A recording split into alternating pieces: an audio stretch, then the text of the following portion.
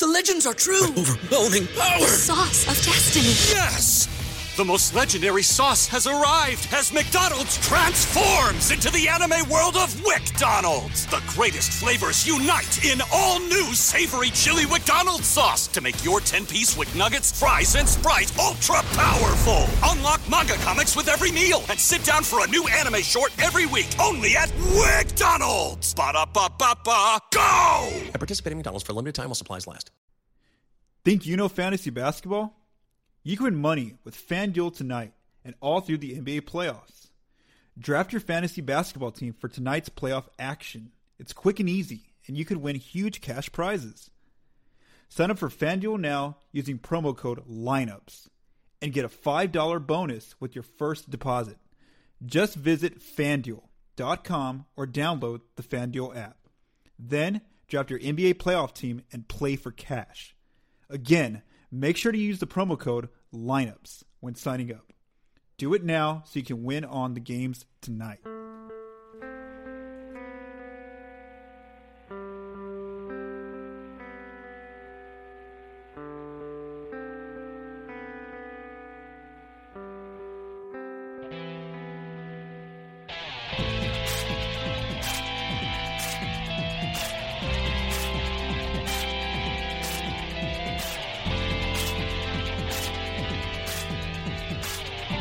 You're listening to Spurscast, episode 542.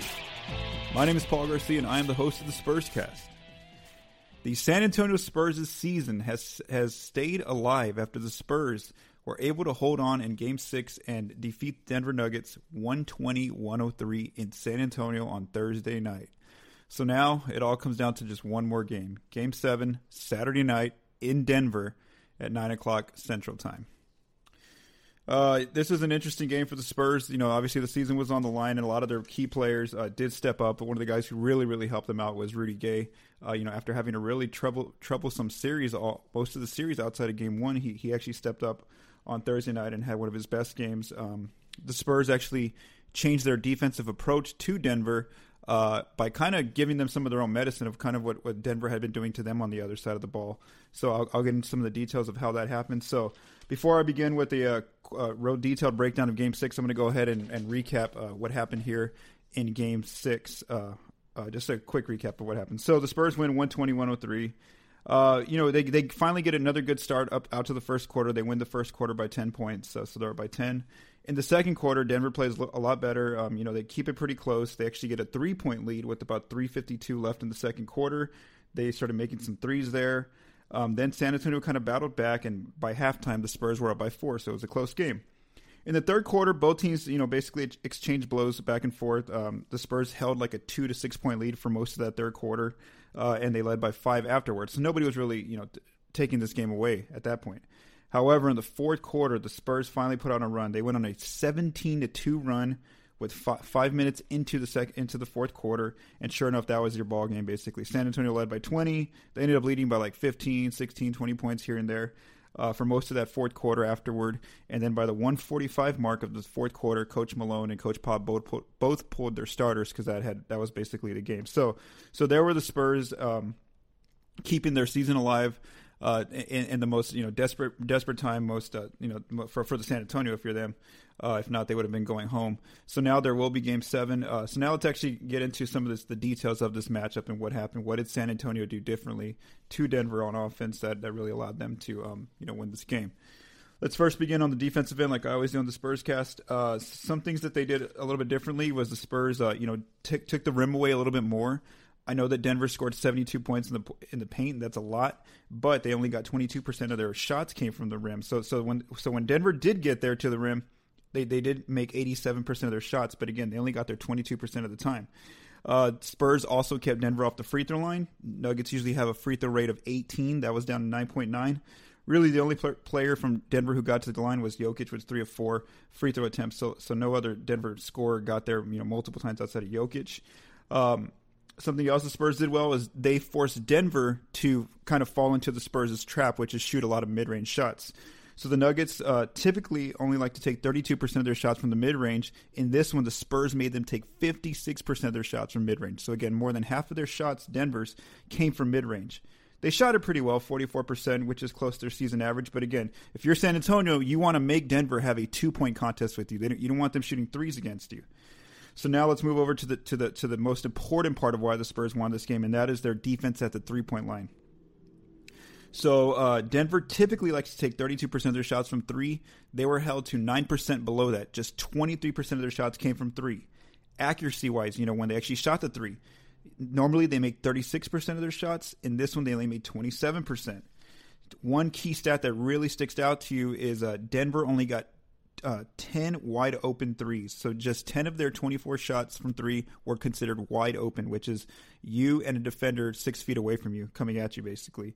And of those wide open threes, they only made 3 of them. So only 9 points came from those wide open threes. And that's a huge adjustment that Denver, only 42% of their threes were wide open in this game because, in the last few games that I've been going over the stats, they've been getting north of like 55% of their threes have been wide open. So again, this shows you a better defensive game plan from San Antonio. And when you go back and watch film and you kind of just, use the numbers too, here's what the Spurs did. What I mentioned to start was that they kind of fed Denver their own medicine. What I mean by that was that we've known all along as the series has gone along that the defense for Denver, their plan is to really, really stay close on the shooters for the Spurs, the good volume 3-point shooters, which are like Marco Bellinelli, Patty Mills, Davis Bertans, those guys who really take a huge amount of attempts outside of Bryn Forbes, who just gets wide open threes because he plays with the starters. So that's been Denver's focus this whole series. Well, in this game specifically, the Spurs ended up doing that to Denver's shooters. They were sticking close with Malik Beasley. They were trying to with Gary Harris, with Jamal Murray as best as possible, even Millsap, and some of these guys that shoot threes for Denver. So the Spurs actually stayed home on the shooters, and they were saying basically, let's see what Jokic can do and Jamal Murray, and try to beat us in that 2-man game with a lot more pick and roll action and just kind of taking away their shooters. And it worked. I mean, sure, Jokic went off with 43 points, but again, his team lost by 17 points. Murray had a pretty rough game, even though he finished with 16 points. It wasn't an efficient 16 points. So the plan worked. Again, they kept Denver from mathematically beating them how they had been beating them most of the series, which is outscoring them from three for most of the series. Now, one specific rotation adjustment that Pop made was he took Davis Bertans out of the rotation. Now, why did he do that? Because, in this series, it just hasn't been the best matchup for Bertans. He's been having to play a lot more three and guard a lot of wings. Malik Beasley, like I mentioned, Morris, Jamal Murray, Gary Harris, Will Barton. A lot of guys that are smaller than him that he has trouble, chasing around the perimeter, especially when they set off-ball screens and things like that, or when he's being forced to go help. So that approach of not using Bertans, well, that gave more minutes to Rudy Gay, to Patty Mills, to Marco Bellinelli, and then Bertans, and not Bertans, DeRozan and White. So you had more. Just look at the height matchup, and there was a lot more guys guarding each other on both ends at the same height, basically. So when you have smaller guards out there and wings, you're able to beat a lot more screen action and kind of just make your way around, kind of not help off as much and stay within the vicinity of the guy you're guarding. And so that approach worked for the Spurs. Like I mentioned, they didn't let the Denver shooters go off. They let Jokic, as lethal as he was, scoring on their defense. A lot of it was at the rim. They lived with that. They just lived with, hey, if you're going to get 40, you get 40. And so that was the approach. They tried not to help off as much anymore. And that's kind of what a lot of fans have been wanting, was for the Spurs to kind of let Jokic beat them one-on-one.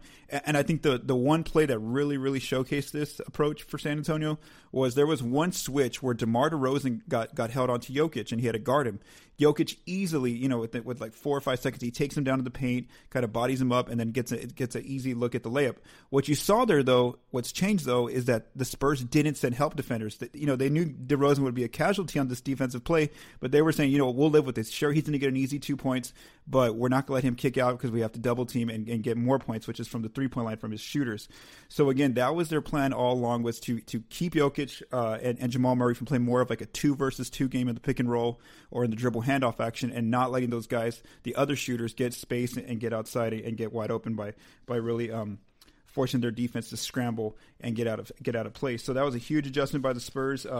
Some other numbers that kind of pinpoint this: in the half court, the Nuggets in the season, they scored 95 points per 100 possessions in the half court.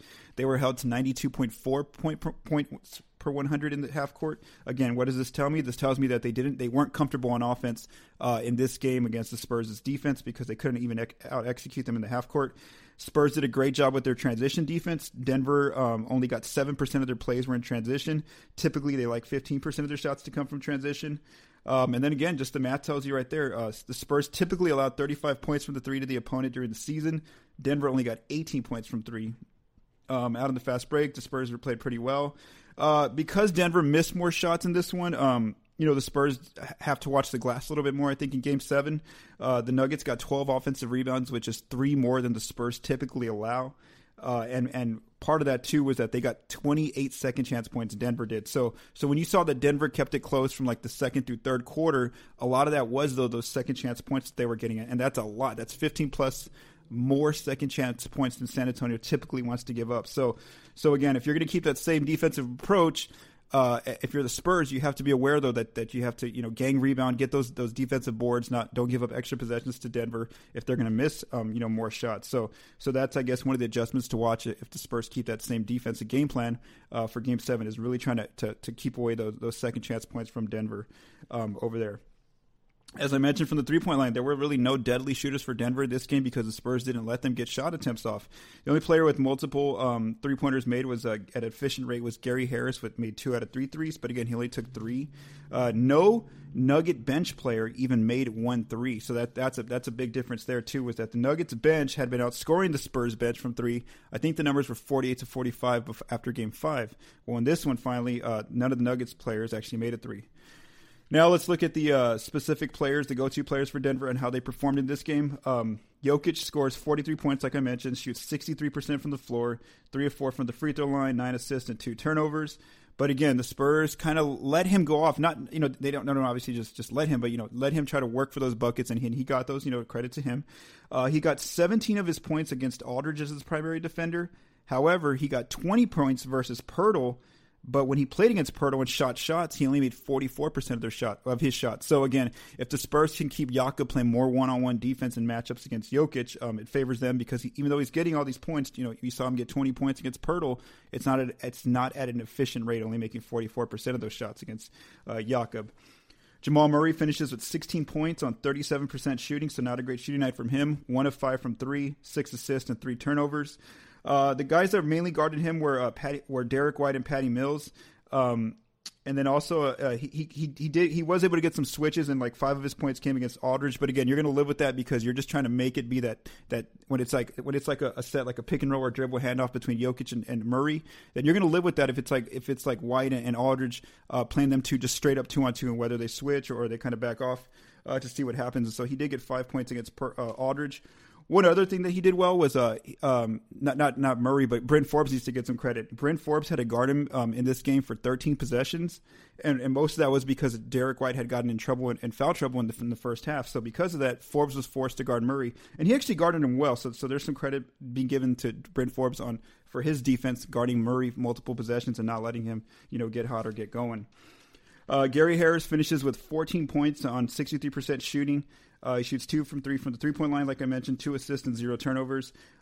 He mainly got his scoring off of Bryn Forbes, 8 points against Forbes. However, again, credit to Spurs defense overall. They only let Harris take 8 shot attempts total. So even though he scored well against Bryn, 8 of his 14 points, the Spurs didn't let him get multiple shots outside of those 8 shots. Paul Millsap finishes with 12 points on 60% shooting. He didn't make a 3 in this one. He only took 2. No assist, and 8 of his points of his 14 came against. 8 of his 12 points, should I say, came against Rudy Gay. So again, the Spurs didn't let Millsap get going from 3 either. And if he did score on them, it was more one-on-one type play. It wasn't where he was creating for others. And so I guess the matchup to watch there again is that he scored pretty well on Rudy Gay. Malik Beasley, like I mentioned, didn't get to go off in this game. He only had 2 points, 17% shooting from the floor. He just got 1 3-point attempt. Again, the Spurs' defense stayed on him like they've been staying on Mills, Marco Bellinelli, and Bertans throughout the series. So he only got 1 3-point attempt, 0 assists, 0 turnovers also. So, here's what the numbers show. Prior to Game 6, when Davis Bertans had been guarding Beasley, Bertans had been guarding him for 14.2 possessions each game. He was scoring 3.2 points on those possessions and he had shot 6 of 8 against Bertans. So again, you're taking a guy that Beasley was very efficient against off the floor by not having Bertans there, and so now all of a sudden it's becoming tougher hit for him to even get some shot attempts off from 3. So the 3 guys that got the responsibility of guarding him most of the time were Bellinelli, Derek White, and DeMar DeRozan. They did a pretty good job of not letting him get going from 3. Will Barton, who had been averaging 14.5 points as a reserve in the series, just his numbers kind of came back to life as they were in the when he was a starter. He finishes with 2 points, 14% shooting, 0 of 4 from three-point range. So if he did get some threes, it was just Will Barton, and you're going to kind of live with that if you're San Antonio, just because he's not there. He's actually been the one player they've had for most of the series who's been struggling from 3. 0 assists, but 2 turnovers, so he didn't have a great game for Denver off the bench, even though it looked like he was looking more confident and comfortable. The players responsible for guarding him were DeMar DeRozan, Marco Bellinelli, and Derek White had kept Will Barton at bay. So again, that's the defense for San Antonio and their game plan. So again, that's something to watch in Game 7 is what kind of adjustments does Denver make if the Spurs do use that same defensive approach, which is staying home on shooters and living what Jokic and Murray do against your defense in that 2 versus 2 game. Let's look to the Spurs' offense, how they clicked in this game. They didn't get that many shots at the rim. Only 17% of their shots came from the rim. However, when they got there, they shot well there too. They shot 73% at the rim, which is 7% above their season average. Right after in Game 5 when they had that terrible shooting game at the rim. Getting points from the free throw line, just barely below season average. From the free throw line, the 3 players that really stood out there were Aldridge got to the line, made 5 of 6 free throws. Derek White got there and made 3 of 4 free throws, and then Bellinelli, when he got fouled on an and 1 attempt, you see how crucial those are for San Antonio for him to get those foul calls because he made his 3 of 3 free throws. So that's like giving him a made 3-pointer. The Spurs were at home in the mid-range. Denver gave them their mid-range shots that they wanted, so that 56% of the Spurs' shots came from mid-range, and they were deadly from there on this night. They shot 62% from an accuracy according to Cleaning the Glasses data, which takes out a lot of blowout-type numbers. And then also, and then the frequency from threes, the Spurs got to finally take some threes in this series, in this game, should I say. So 27% of San Antonio shots did come from the three-point line, which is right at their season average. And they made 44% of their threes. Of their wide-open threes, San Antonio, they only got 10, but they made 6 of those. So again, 60% of their made threes were wide open. 6 out of 10, should I say. So they shot 60% on wide open threes. The players who really helped them out from 3 that they needed this help was Rudy Gay, 3 of 3 off the bench from 3. Derek White in the starting lineup, 2 of 3 from 3. Bryn Forbes, 2 of 4 from 3.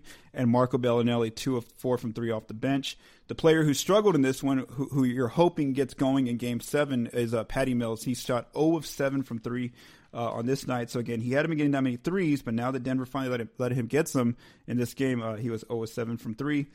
Let's look at the Spurs' go-to players and how they performed. DeMar DeRozan finishes at 25 points, 75% shooting from the floor. He made 8 of 10 mid-range jumpers, 7 assists, and just 1 turnover. Some of the numbers that stick out against specific defenders, he scored 13 points and had 5 assists versus Torrey Craig on 6 of 8 shooting, so he had a great efficient game against Craig as his defender. And then against Harris, he scored 6 points against Gary Harris on 3 of 4 shooting, so that's his best game scoring against Harris when they were matched up. LaMarcus Aldridge finishes with 26 points on 56% shooting. He also shot very well from mid-range, 6 of 10 from the non-paint 2, with also 5 assists, so he was able to create for his teammates. He had one of his best games against Paul Millsap. He finishes with 13 points and 3 assists with Millsap as his main defender on 50% shooting. And then he also scored well against Nikola Jokic. He scores 11 points against Jokic on 4 of 6 shooting. So again, against either player who guarded him the most, Jokic or Millsap, LaMarcus had a really good game. And he's feeling it when he has that turnaround 16-footer that typically has been struggling in the playoffs. He had it going last night where he made multiple of those jumpers. Rudy Gay, like I mentioned, he finally had his best game of the series. The Spurs had been needing his help all series long. The only time they got it was in Game 1. He has his best scoring night, 19 points on 64% shooting. He makes all 3 of his threes along with 2 assists. He had been struggling most of the series, as I had told Colin Reed, as we had talked about in the last episode. with Paul Millsap as his main defender, Rudy had really been struggling to get going. But in this game, he finishes with 10 of his 19 points against Millsap on 3 of 5 shooting. So if you're the Spurs and you're Rudy, you got to hope that's a sign that he's going to get going forward in Game 7, that he can stay that positive or that positive and productive. Derek White finishes with 13 points on 57% shooting, along with 2 turnovers along with 2 assists and 1 turnover. He too had his best individual game against Gary Harris. He scored 5 points against Harris as his main defender, and 2 of 3 2 of 3 field goals were against Harris. So again, you got to hope that's some positive too, that now Derek's kind of getting going against Gary. And then lastly, Bryn Forbes finishes with 12 points on 63% shooting with just 1 turnover. He really scored well against when Jamal Murray had to defend him. He scored 7 of his points against Jamal Murray, and he made all 3 of his shots when Murray was his primary defender. So you had the Spurs players finish with multiple players in double figures, and again, that's that support that they've needed. Sure, Bellinelli and Mills and Bertans may not get going each night just because their natural thing is to shoot the 3, and that's kind of where their points come from, and that's what Denver tries to take away. But Rudy Gay is that one X factor who off the bench can really be a force for San Antonio. And you saw him provide that kind of help in this game, so they're going to need another standout game from Rudy Gay if they want to try to win this series. Let's move over now to Game 7. So as I mentioned, it tips off on Saturday at 9 o'clock p.m. Central Time. Right now, Las Vegas, they opened with the Nuggets as a 5.5-point favorite for Game 7, and now that's gone up by a half a point to 6 points. So now the Nuggets are a 6-point favorite to win Game 7. The series price is also favoring the Nuggets to win the series, so they're still the favorites, just barely though. So I guess if you're San Antonio, what adjustments do you need to make on the offensive end? Again, you need a really strong game from Rudy Gay like you saw there. And if he doesn't show up, you hope that he does. But if he doesn't, well, then you need somebody else, whether it's a Derek White going for 20 or somebody off the bench, which doesn't look like a likely case. So again, the most likely option is to have Rudy just get going again, have a good 15 to 20-point game, somewhere in that range, along with DeMar and LaMarcus continuing to have a really good game against Denver like they've been doing most of the series. On defense, you want to make it a 2-point contest, just like they did in this game. Again, stay home on shooters. Don't let them get going from the outside. Don't let their frequency of threes go up, because then that obviously they could just get hot really quick and start making a lot of their threes. And even if Jokic goes for 40 or Jamal Murray gets 15 to 20 points, you're going to have to live with that if that's the case to beat this team, because that was the formula in this game. So again, make it a 2-point contest. Don't let the Denver Nuggets make it a 3-point contest, because if it's about the twos, the mid-range jumpers and scoring at the rim and the free throws, well then San Antonio's offense, that favors them more so than it does Denver's. And then lastly, and that's basically the 2 key adjustments that I would assume are going to happen that the Spurs need to happen for Game 7 in order for them to win this. So now we'll see what happens. It all comes down to just one game. Final 48 minutes of the Spurs' season now is on the line once again. After Game 7, if the Spurs do win that game, well then I'll probably record a Spurscast on Sunday, because the next series against Portland would either start either Monday or Tuesday. I'm not too sure yet what day they'd play, but it would be really quickly, the turnaround. And if they do fall and they lose, well, then look for a Spurscast sometime next week in the middle of the week when Colin Reed and I will be breaking down the Spurs' offseason plans, kind of like their transactions and, the contracts and all that stuff, and what's going to be coming this summer for them. So now, it's down to one game of the year, one game left in the year right now. So we will see what happens as the Spurs and Nuggets tip off for Game 7 on Saturday night at 9 p.m. In Denver. So thank you again to Michael DeLeon for producing and mixing this episode. Thank you. Have a great day.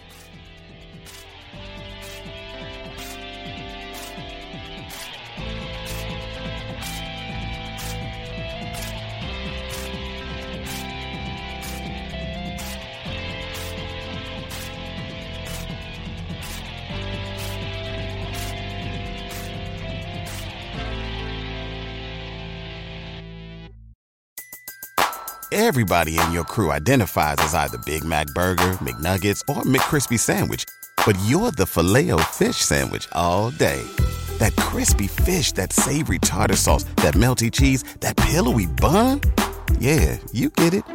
Every time. And if you love the Filet-O-Fish, right now you can catch 2 of the classics you love for just $6. Limited time only. Price and participation may vary. Cannot be combined with any other offer. Single item at regular price. Ba-da-ba-ba-ba.